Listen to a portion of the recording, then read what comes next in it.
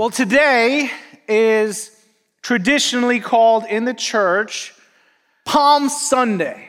Palm Sunday. And what happens on Palm Sunday is that Easter week or Holy Week or Passion Week, depending on what kind of church background you've come from, you may know it as different terms, whatever you want to call it, the week leading up to Easter begins. And what happens a lot of times on Palm Sunday is that we read a story that's in the Bible. It's actually found in 4 books. It's found in Matthew, Mark, Luke, and John. All 4 of them are the Gospels that write about the life of Jesus. The story is found in all 4 of those books. And the story is about when Jesus rides into the city of Jerusalem on a donkey. And so today, what we're going to do is we're going to actually read from Matthew's account of that story. So if you have a Bible, you can open up to the book of Matthew. If you don't have a Bible, there are different ways to follow along. If you're in one of our campuses, you can watch on the screens in front of you. You can take out your phone or your tablet and go to the Bible app or the Bible Gateway app. Both are great apps for reading the Bible. If you're in Souderton, we have Bibles in the seat rack in front of you. Go ahead and take one of those. In Quakertown, they're in the back of the room. They're on these Bible carts. You can just get up and go and get one or raise your hand. An usher will bring one to you. Whether you're in Quakertown or Souderton, if you don't own a Bible, take that one home. It's our gift to you. It's free. We believe that reading the Bible can impact your life, and so we want you to have one. If you don't know how to read it, if you've never read one before, totally awesome, totally cool, give us a call. We'd love to help you with that. Well, we're going to be reading from Matthew chapter 21. We're going to start at verse 1. Matthew's in the second part of the Bible in the New Testament, so it's towards the second half. Matthew 21, verse 1. As they approached Jerusalem and came to Bethphage on the Mount of Olives, Jesus sent 2 disciples, saying to them, "Go to the village ahead of you, and at once you will find a donkey tied there with her colt by her. Untie them and bring them to me. If anyone says anything to you, say that the Lord needs them, and he will send them right away." This took place to fulfill what was spoken through the prophet. "Say to daughter Zion, see your king comes to you, gentle and riding on a donkey, and on a colt, the foal of a donkey." The disciples went and did as Jesus had instructed them. They brought the donkey and the colt and placed their cloaks on them for Jesus to sit on. A very large crowd spread their cloaks on the road, while others cut branches from the trees and spread them on the road. The crowds that went ahead of him and those that followed shouted, "Hosanna to the Son of David! Blessed is he who comes in the name of the Lord! Hosanna in the highest heaven!" When Jesus entered Jerusalem, the whole city was stirred and asked, "Who is this?" The crowd answered, "This is Jesus, the prophet from Nazareth in Galilee." So there's all this excitement is happening. Jesus is entering the city of Jerusalem. He's riding on a donkey, and a whole parade happens. I mean, just kind of picture the feeling of the Super Bowl parade when the Eagles won. There's just that excitement, that joy. And people are just celebrating the coming of the King. The coming of the King. But there's so much more that's going on than just this entry into a city. There's so much more that is going on when we talk about the coming of the King. And in order to really understand that, in order to really understand what is going on, that deeper kind of level of this, we have to take a step back for a moment and kind of do a little church history lesson. It's not actually really church history. It's more like traditions and church calendars. The church has a calendar, throughout its history. And there's different kind of seasons or days that are kind of marked in that calendar that the church globally celebrates. And one of the things that you need to know is that we are in the season of Lent. Some of you may have heard of that word. Some of you may not have heard of that word. It's totally fine if you've never heard of it. We're in the season of Lent. Lent is the 40 days leading up to Easter. It ends on the Saturday, the day before Easter. It's a time of fasting. It's a time of remembering when a story in the Bible when Jesus was in the wilderness and was fasting. And so during that time, you give up stuff. And a lot of times, especially if you grew up in the Catholic Church, what would happen is you would give up eating meat, especially on Fridays. And so that's why, around this time, you start to see McDonald's advertising their Filet-O-Fish sandwich, okay? And that's why you see Fish Fridays. And the reason being is that because in regards to Lent, fish is not considered meat. So McDonald's advertises its filet of fish sandwich because fish is not considered meat, which is kind of ironic because when it comes to McDonald's burgers, they're not considered meat either. But the season of Lent leads up to Easter. There's different kinds of that in the calendar. And actually, like when you come to Christmas, instead of the season of Lent, there's what's called the season of Advent. It's the season of preparation as we lead up to Christmas. Now, why am I telling you all of these different things about the seasons? Well, the passage that we just read throughout the ancient traditions of the church actually was read as the first reading of Advent. Again, these aren't Lent and Advent. These are not things from the Bible. They're not things even that the earliest church did. It happened like a couple hundred years later when Advent and Lent happened. But these seasons reflect biblical truths, and they're designed to point us to the truth of Jesus. And the first day of Advent in the ancient traditions, the reading was this passage that we just read. The passage that we associate with Palm Sunday, the passage that we associate with springboarding us into the week of Easter, the passage we associate with Easter, actually is the first reading of the season that leads us to the preparation for Christmas. Why? Why does that happen? Because this passage has as its heartbeat the very heartbeat of Advent. Advent actually means coming. Coming. The King is coming. And when we put it in the light of Advent, we see that it's not just a nationalistic king that is riding on a donkey into the city. What we understand when we put that into context of Advent and we understand what's going on at Christmas is that we understand that the Almighty God, the all-powerful God, the God of the universe, the King of the universe, was not content to leave us in our sin and living in our consequences of sin. He pursues us with a relentless love and comes to us in the form of a baby born in the manger. Jesus, Emmanuel, God with us, motivated by a relentless love.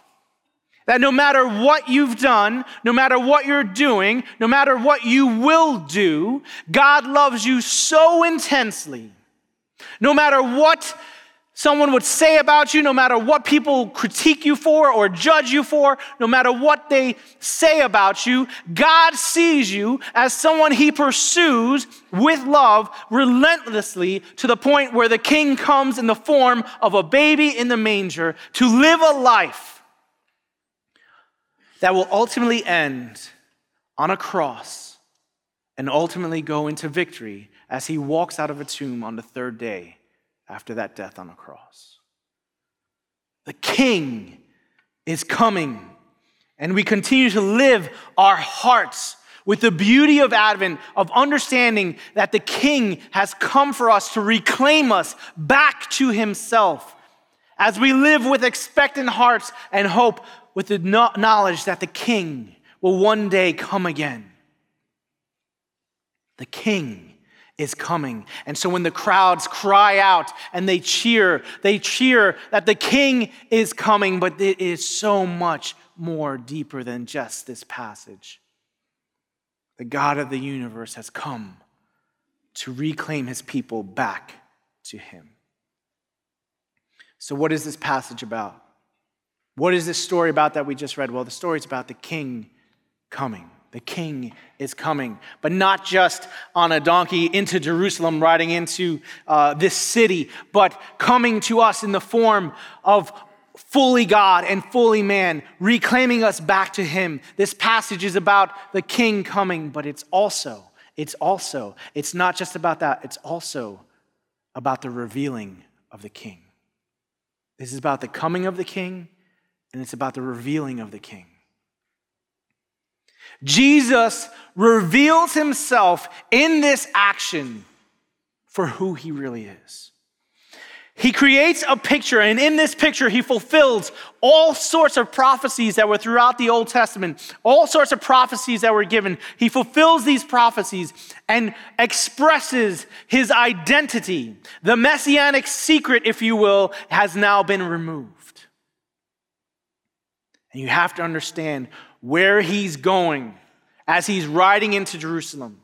He knows the death he is about to face. He knows that he is a man condemned to death. He knows that he is riding towards the very people who want him dead, who will do everything and anything to kill him. And he does not ride into the city under the cover of darkness. He does not ride wearing some sort of cloak or costume. He does not try to hide his entrance, but instead goes into the city in the boldest and loudest possible way.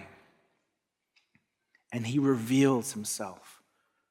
This is Jesus' most deliberate statement of who he is up until this point. This is his most deliberate statement of who he is. And so this passage is about the revealing of the King. But the revealing is missed. It's missed. Some people kind of partially get it. Some people don't get it at all, and there's another group who just kind of outright reject it. The revealing is missed. We see that even in the passage that we just read. We get to the end, and the city's kind of stirred. All this commotion's happening, and they cry out like, "Who is this? Who is this man?" And the crowds cry back, "This is Jesus of Nazareth, a great prophet." A great prophet. And that's true. They speak truth. They're saying truth. But they're not quite getting the fullness of the truth. And if we went on to read Luke's account, actually the crowds cry out and they use the term king. When they cry out the description, they use the term king. But they don't understand his kingdom. And they don't understand what he's doing. And we know that because in Luke's account, we also read of when Jesus is approaching the city of Jerusalem. And as he approaches it, he looks out on the people. He looks down at the city. And he says, if you only could see, if you could only see what would bring you peace, if you could only see what would save you, if you could only see who I was. And as Jesus is looking at that and saying, but you can't, his heart breaks. And we read in the Bible that Jesus weeps. He weeps these huge sobs of sorrow because they miss the revealing of the King. They do not understand. Even in the book of John, as we go to the book of John and we read of Jesus' disciples, those closest to him, those who did life with him, we read that they don't even fully understand it. The King is revealed and it is missed. But for some, it is only missed temporarily. They don't see it as he rides in to the city on a donkey. But on the third day, when the stone rolls away from the tomb, their eyes are open. And they see the truth of Jesus. And their hearts explode. Their hearts explode. I was trying to kind of figure out what could kind of illustrate that feeling, what could kind of illustrate that feeling of missing something, and then when you finally see the truth of just having that joy inside of you, and I kept trying to come up with a story and think of something, and then I kept coming back to one story, and it's not a good story. It really fails in light of the weight of what I'm trying to describe, but it's all I could come up with, so this is what you guys are going to get. Some of you know that before my current position, I used to be the children's pastor of Calvary Church. And before being the children's pastor, I started Family Fusion here at Calvary. And then before that, I was just a volunteer. I actually was just someone who volunteered here at the church. And when I was volunteering in Calvary Kids, back in the day, I used to do stuff with Dave Walters, who's the current director of Calvary Kids for Souderton, and we used to do crazy stuff. We used to do just crazy stuff. And one of the things that we did at Easter time when we were trying to share the story of Easter is we used to do these drama sketches where we would do these superhero sketches. KZ and Buddy. KZ was short for Kid Zone. That's who I was. I was the superhero. Buddy was a bear. And Dave would dress up in a bear costume with this red mask, and he would be the sidekick. And so I would ride in on a scooter. I was wearing a black shirt with a KZ on it, and I had a white mask with this really, really weird red wig. And I wasn't sure if I looked like a superhero or a demented Ronald McDonald. Now, I know what some of you are thinking. The wig wasn't what made you look like Ronald. The shoes you're wearing, now that makes you look like Ronald McDonald. And so I'd go in there, and we'd have all these battles with like Cruel Fool and Dr. Despair, and we were a mess. We really were. And then we'd finish up, and then I'd go and I'd take off the costume, come back as just Carlos, and I'd walk in, and the kids were like, "Oh, you're KZ, you're KZ," and they'd point to me, and I'd just point, and I'd be like, "Look, KZ has hair." And that's all I would say, KZ has hair, because they knew it was me. They knew it was me. Except for one Sunday after we did this, I went and I sat on the stage, and this little 8-year-old boy came up to me, Jack. Jack sits on the stage, and Jack starts talking to me, and he starts telling me about how much he loves KZ and how excited he is whenever he comes. And then he looks at me and he goes, "Do you know who KZ is?" And I'm looking at him. I thought he was playing a joke at first, and then I just see the earnestness in his eyes. He's just staring at me. "Do you know who he is?" And I was just like, "Yeah, I know who he is, but that's all I can tell you right now, Jack. That's all I can tell you." And I was just like surprised by the wonder. I was like, "I'm like sitting right next to you, dude. Like the person you're looking for is right here. I'm right next to you, and you just don't recognize me. You don't see me." And it was just kind of crazy. Fast forward a couple of years. We stopped doing KZ and Buddy live, and we started to videotape it. Well, one day we finished videoing. We were up in the FX factory in Souderton, and we're up there, and we're done. And so I take off my wig, and I take off my mask, and I turn around and realize I left the door open. And who's standing in the doorway? Jack, with his mouth wide open, just staring at me. And then the biggest smile came on his face. I had never seen Jack smile like that before. It was the biggest smile. And then he takes his finger and he brings it up to his mouth and he goes, "Shh." As if to say, my secret was safe with him. And then he goes and he turns and he just runs down the hallway, skipping with this biggest smile in the world. And I'll never forget that smile. And it's something that there's sometimes when you just watching kids and the joy that they have and the expressions on their faces, sometimes just we lose some of that innocence at times. And I'll never forget the joy that he had. You take that moment of joy by Jack and you times it by an infinite amount, and you'll get the joy that was going on the day when that stone rolled away. The one they were looking for was the one that they were cheering. The one that they missed was right there. He was right there in their midst. He was right there. The one they were longing for was right there. But they missed it. But when he walked out of that tomb alive, their hearts exploded with joy. It exploded with joy. And that is the progression that we all have to go through at some point. You see, we start off not seeing Jesus for who he is. The one that we are longing for, that hole inside of our heart, the one thing we are aching for, he's right there. He's right there, and we don't see him. But the moment that we see the truth of who Jesus is, the moment when our eyes are open and we see Jesus for who he is and we claim him as king, our hearts explode with joy. And if you've never experienced that, maybe today is the day you claim him as king. You stop sitting on the throne and you say, no, this is your throne. You are in charge of my life. I ask for forgiveness and I choose you. It is claiming him as king and seeing him for who he really is.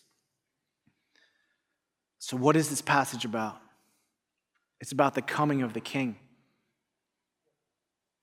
Not just a king riding into Jerusalem on a donkey, but a king, an all-powerful, all-knowing king of the universe, God himself becoming man, God with us, starting as a baby in a manger, living a life with us, giving us the most astounding act of love throughout all of history as he dies on a cross and then walking out eternally victorious, claiming us as his own.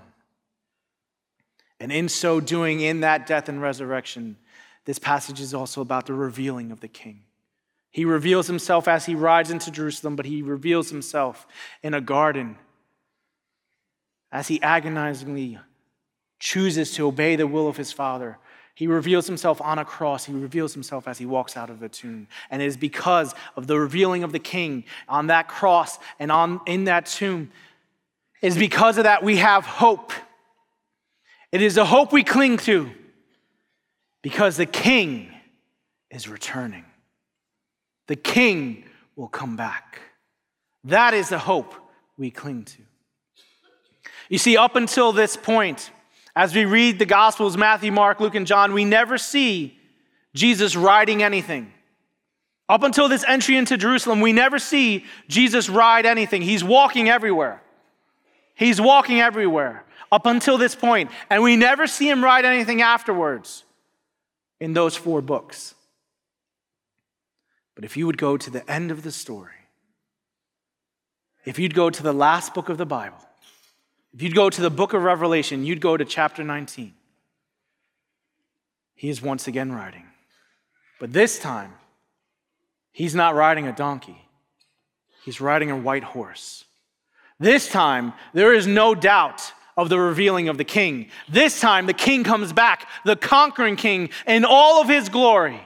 And when he returns, he will bring about the truth of Revelation chapter 21, where there will be no more pain, no more tears, no more sickness, for the king has returned.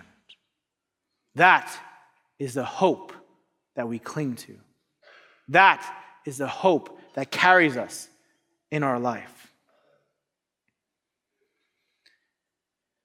But what do we do from now until then?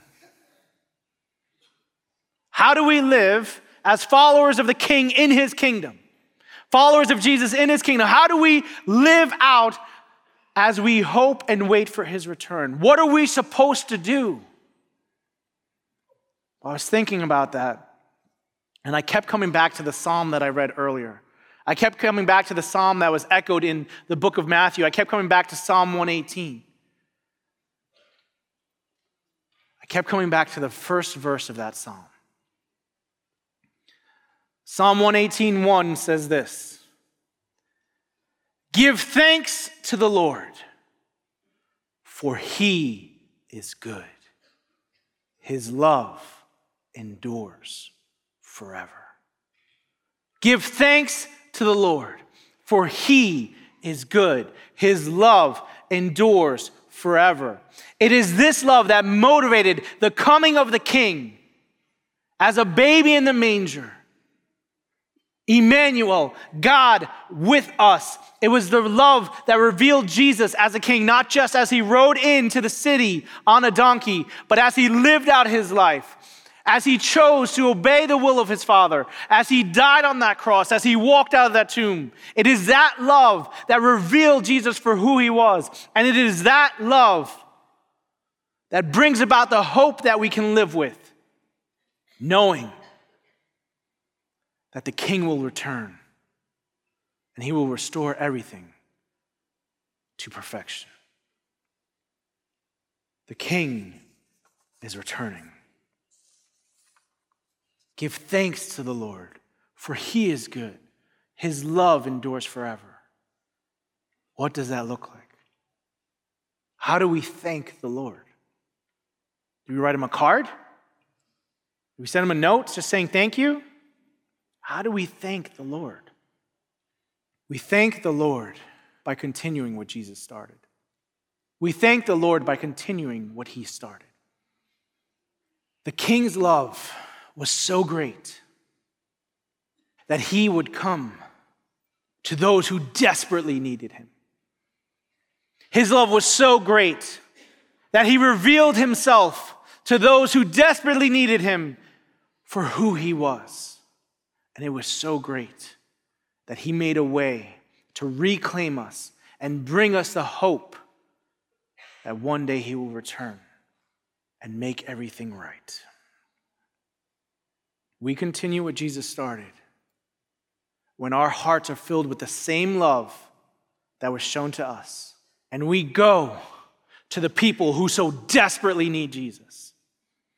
And we reveal Jesus for who he is by our words and our deeds, as we give them the hope that the King is returning. Let us live accordingly. Calvary Church, this Easter, I ask you for one thing. I encourage you to do one thing. Give thanks to the Lord, for he is good. His love endures forever. Let's pray. God, you are so good. You love us more than we could possibly imagine. Lord, help us not to claim that love for ourselves and not love others with the same love. Help us just to love like you love. Lord, we pray for our Easter services that are coming up. Lord, we ask you that you would bring those who need to hear the good news of Jesus into our campuses, both here in Souderton and in Quakertown. That you would allow that good news to be heard and to be seen for the truth that it is, and that you would change lives. Allow our lives to be the picture of that truth of the gospel. Lord, I ask you that you would show up in a mighty way, and that when it's done, our eyes will see how you showed up, and we would just point our hands to heaven and say, Lord, you are good, and your love endures forever. We thank you for what you are doing and what you will do. Be with us this week. We pray this in Jesus' name. Amen.